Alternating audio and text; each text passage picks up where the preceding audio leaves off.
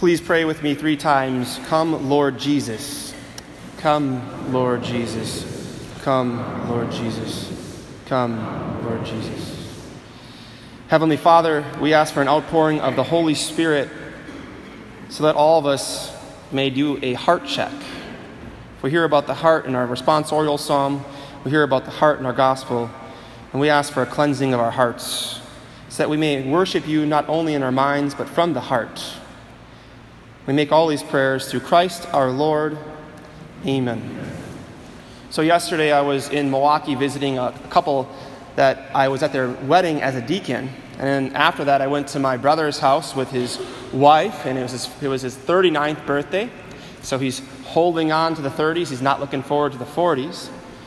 And then I asked my sister-in-law, who's pretty high up at Sargento Cheese Company, and she does a lot of work there, and I said, what do you do, or what does your workplace do when change is coming?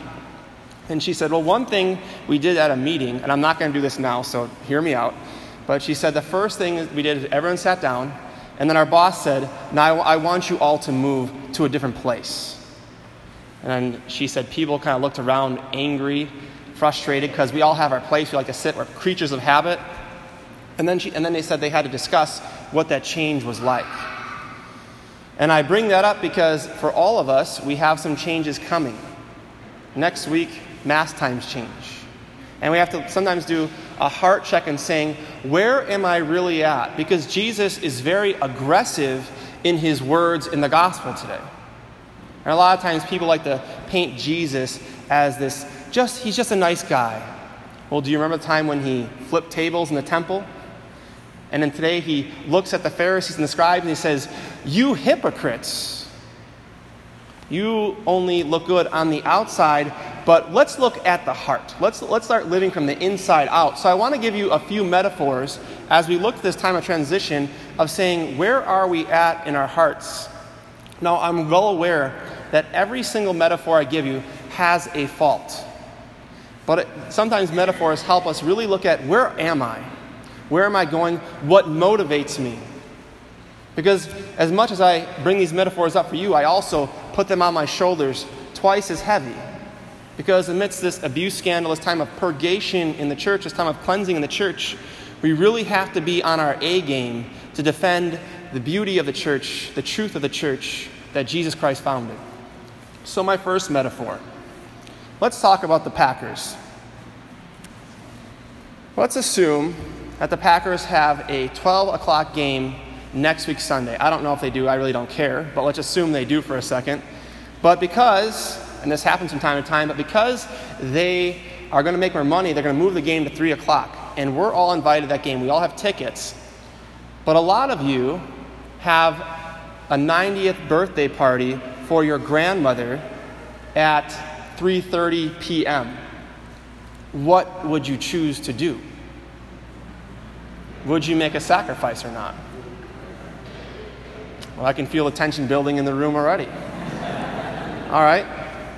We have a lot of casinos around the area. So let's say at 5 a.m., one of the casinos calls you and says, we picked your hat out of a name, and at 5 a.m. until 6 a.m., you have unlimited access to the slot machines, and your chance of winning the lottery is 7 to 10. Would you get up and go at 5 in the morning? Shake your head. Yes, you would. Okay, let's go a little bit deeper ones. Let's say you found out that you had to have surgery on your heart because you have what they call a leaky valve, and you have less than 24 hours to live. The only doctor who can help you is in Wausau or Green Bay, and your appointment is at 4 in the morning. Would you go? Yes, I hope you would. All right, let's talk about shopping for a second. These are things that motivate us. Let's assume that the grocery store or the cell phone store or the car store or whatever has an amazing deal coming up. At the grocery store, they bought too much food, so all that extra food is 50% off. They made too many iPhones or Samsung tablets or whatever, or the cars, they overmade them. Everything is 75% off.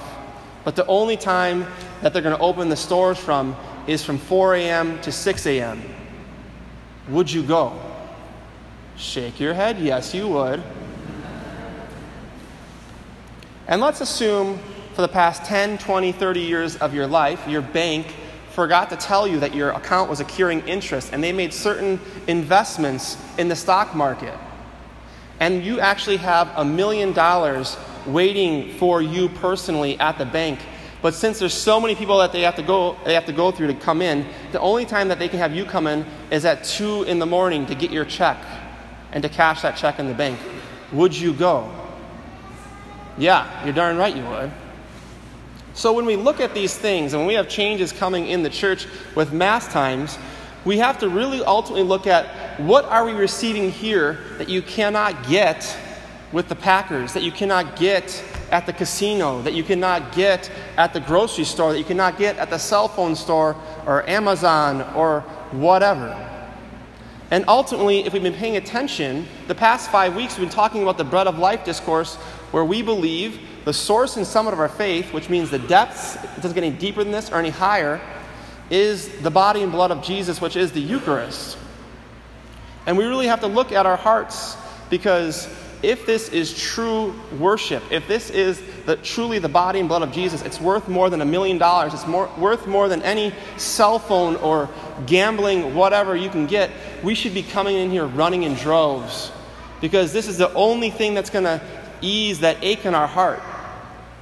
And when we look at the cross, I want you to look at the cross with me for a second. Jesus gives himself to us unconditionally. And the question is, why do we put conditions on unconditional love sometimes? You want me to come to Mass a half an hour earlier or half an hour later? Ho hum. Don't be a Scrooge. The reason why Father Matt are making these Mass changes, these time changes, is ultimately because we love you. We run from Mass to Mass to Mass. Ask the musicians. Having an hour and a half between Masses is horrible for building community and building a family of faith. In my first year and 2 months of being here, I have not been to Coffee and Donuts once. Because after this Mass, I always had to jet and go to the next one. But now, because of these Mass changes, I don't have to. I can get to know you. I don't have to jet out the door. And if you want to complain to me about how bad my homily was, you're more than welcome to. You can do that now. If you want to tell me I did a good job, whatever. But we have to look at what are we willing to sacrifice for the truth. Because when we look at our hearts, and when Jesus looks at the Pharisees and the scribes in the gospel today, he looks at them straight in the face and he says, "You hypocrites." Hypocrites are actors. Hypocrites are people who have everything on the outside saying, "Hey, I got it all together." But in their hearts, it's completely empty. They're just going through the motions. And in their hearts, and even the heart in the Word of God in the Bible, it's all over the place. And we have to ask ourselves, do we have hearts of Pharisees? Do I have a heart of Pharisees? Do we all have a heart of Pharisees? Or I'm calling us to do something radical. I want you to have a heart of a warrior. Because in this time of tribulation and trials and purgation in the church, when we heard and are continuing to hear about the nastiness that happened in Pennsylvania with the abuse scandal.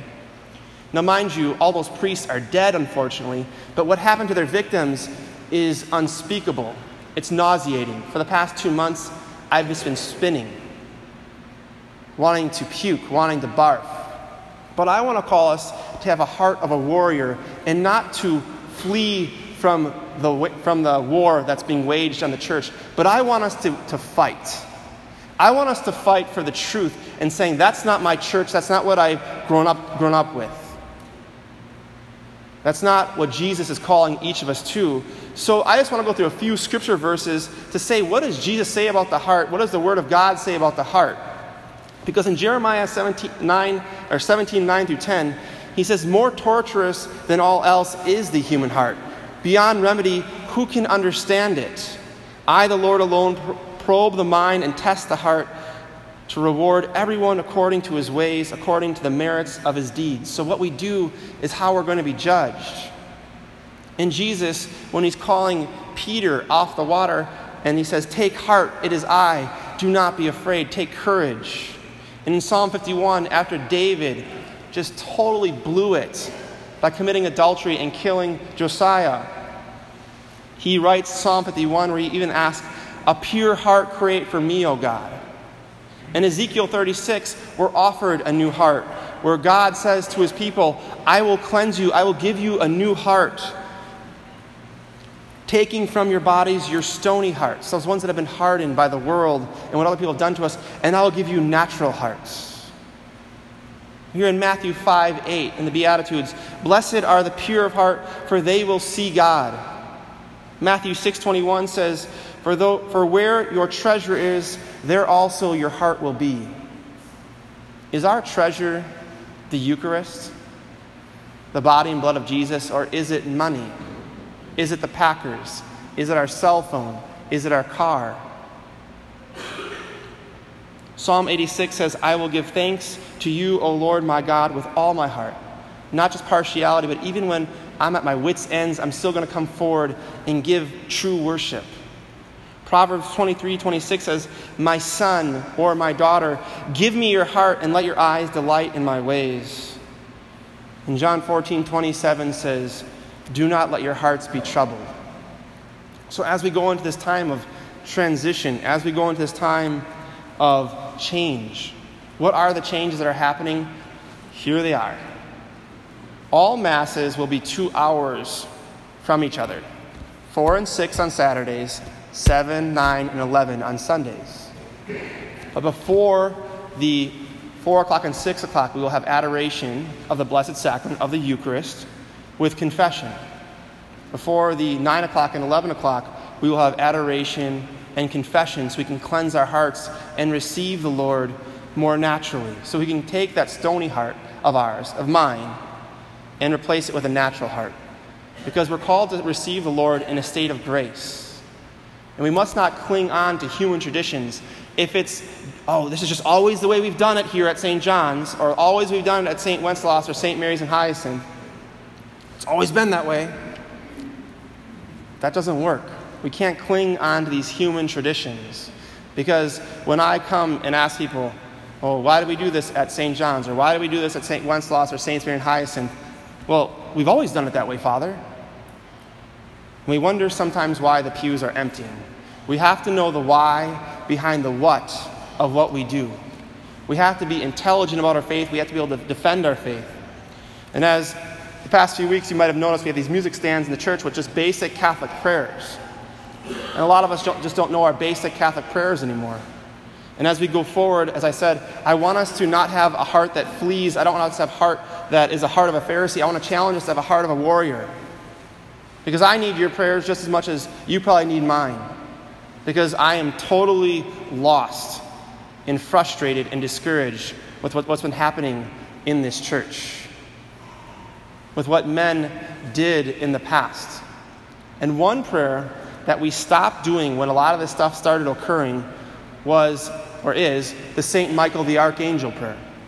For those of you who remember this, around 1970, we just stopped praying the St. Michael prayer. And I don't know why, but it's a warrior's prayer. And we have to be fighters. We have to ask for protection because in the late 1800s, Pope Leo XIII had a vision and he saw what was going to happen in the church. He saw the next 100 years where the devil was just going to go on rampage. And man, did he ever. We never saw more deaths in the 19th century or 20th century than ever before. And in the 1970s, we stopped praying the warrior's prayer. We stopped fighting. We started seeing a really strange church. We started seeing a church that became, let's just be welcoming. Let's just be nice. And not, mind you, yes, let's be welcoming. Don't hear what I'm not saying. But then God became a balloon. God became a pushover. He became a flower. And we forgot the fact that he's a warrior on that cross, fighting for his bride, not willing to bow down to the world. But he said, I'm going to fight it. I'm going to take up their sins, and I'm going to nail every single one of them to that cross, and I'm going to set them free, and I'm going to offer them new life. And I'm going to teach them how to fight. I'm going to teach them not how to back down. I'm going to teach them how to stand up and go to one another when it gets tough. And when it gets tough, the tough get going, right? So what are we going to do, St. John's? What are we going to do, Anago, in this time of trial and tribulation? Are we going to flee the church, or are we going to stand up and fight for the truth and allow the church to be purified and to be given a new heart? So I'm going to ask you to take out your Roman Missal, or your Heritage Missal right now, which on the back cover is the St. Michael prayer. And I'm asking for your commitment to pray this prayer with me right now, but also make a commitment to praying it every single day. Pray the St. Michael prayer, learn the St. Michael prayer, and pray it in times of trial and tribulation, because this is a warrior's prayer. This is a fighter's prayer. A prayer that people pray when they're not going to back down, but they're going to go into the church when it's burning. Because that is what is the truth right now. We don't fight when we're cowards. We fight when we take courage and we're warriors. So please pray with me on the upper right-hand corner on the back cover, the St. Michael prayer. And pray it every day. Make a commitment to be a warrior and not to be a Pharisee. As we all pray, St. Michael the Archangel, defend us in battle. Be our defense against the wickedness and snares of the devil. May God rebuke him, we humbly pray. And do thou, O Prince of the heavenly host, by the power of God, thrust into hell Satan and all the evil spirits who prowl about the world seeking the ruin of souls. Amen. Thank you, and God bless you.